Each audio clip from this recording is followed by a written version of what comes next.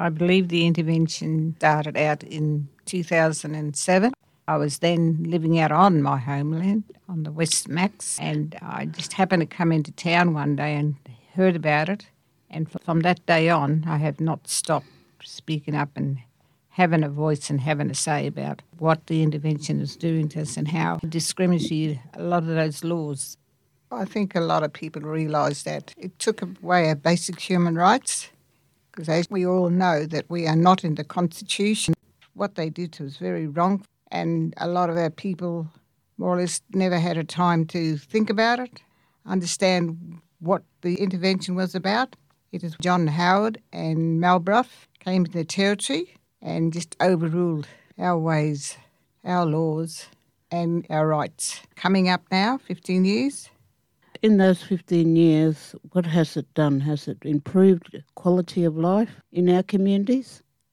No, it definitely hasn't. Never done anything. It's just made it even a lot worse. People started speaking up about it. Everything was done wrongfully. That's why I believe that we should never stop speaking out about it. This is about our basic human rights we're talking about.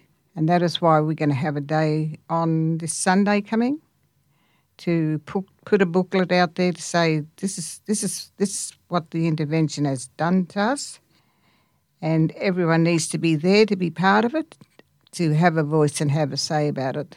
The 15 years of resisting the intervention, where does the government lie at the moment? Is there any new changes in the future?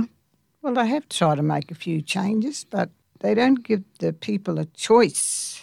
They should be talking to the people first, people on the ground. They're part of the intervention, and then go from there. But they're not even doing that. No different to what the intervention done. Their policies, how they would like it put out there, you know. With the intervention and the policy procedures, it makes it harder for us to understand it. In real terms, what does it really mean? It stops us having a say. It stops us from having a voice. There's so many things that we could do about it. We need to be together, stand together, and speak up together. That is why we're putting this booklet together, so people out there can understand more about it and hear it from the people that have actually walked through the intervention, still around. We need to bring our young ones up in front now and don't be behind us. We need to stand together and speak out together. What is out there today in the young ones, the education system is a lot better than maybe when we went to school, but we still were educated. But now with all the technology and the education system can help fight and speak out in Canberra when they make these new laws, and not just let it go by like we have. But like I say, I don't think anyone expected the intervention to roll out in 2007. A lot of community people got a very strong, powerful story to talk about this when the Army came into their communities. I didn't realise the Army came into the communities then.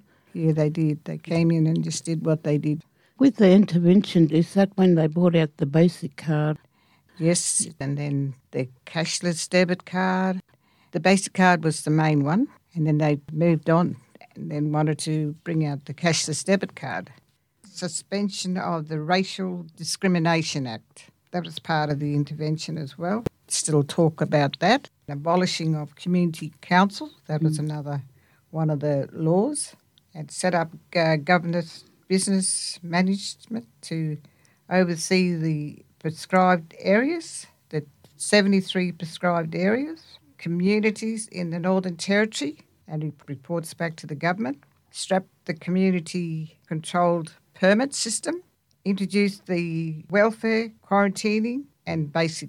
Took away the local jobs and community development, employment projects, CDP, and we had those signs put out on a lot of the communities without even speaking or talking to the people about it. They just went out and put those signs, and that was very discriminatory. Did it improve? Did it change anything, or it was still the same? Well, I don't think I'll be sitting here today still talking about 15 years onwards, that things, it hasn't changed. and it never will if we don't keep speaking out about the intervention and the change that they're trying to put on us again. With the new government and all the Indigenous people in government at the moment, do you think they'll help to make any changes?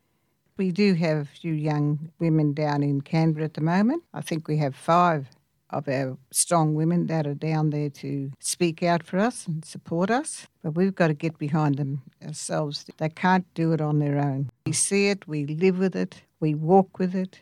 And it's in our face every day. Yeah, we deal with it. On Sunday, we're going to talk about the intervention, the work of the booklet that we've actually going to put out after the 15 years of Aboriginal people in the Northern Territory living under the harmful laws of the intervention. In order to shed lights in the resistance of First Nations people, we have created a booklet with some stories and information about the intervention from a central desert perspective. There has always been cultural law here. The intervention can't take those away, even though they tried. This is why we are still speaking up and standing up for ourselves. We haven't given up. Otherwise, this book wouldn't be possible. This booklet will help inform newcomers to town, as well as for people who have been here for a while who don't know the history of the last 15 years of the intervention. For me, as Central Arunta woman from Mparrntwe, Alice Springs, born and raised in Alice Springs, I think it is devastating. And for us to go through that and then our young ones are just seeing it happening. That's why we've got to bring our young ones up with us together as well.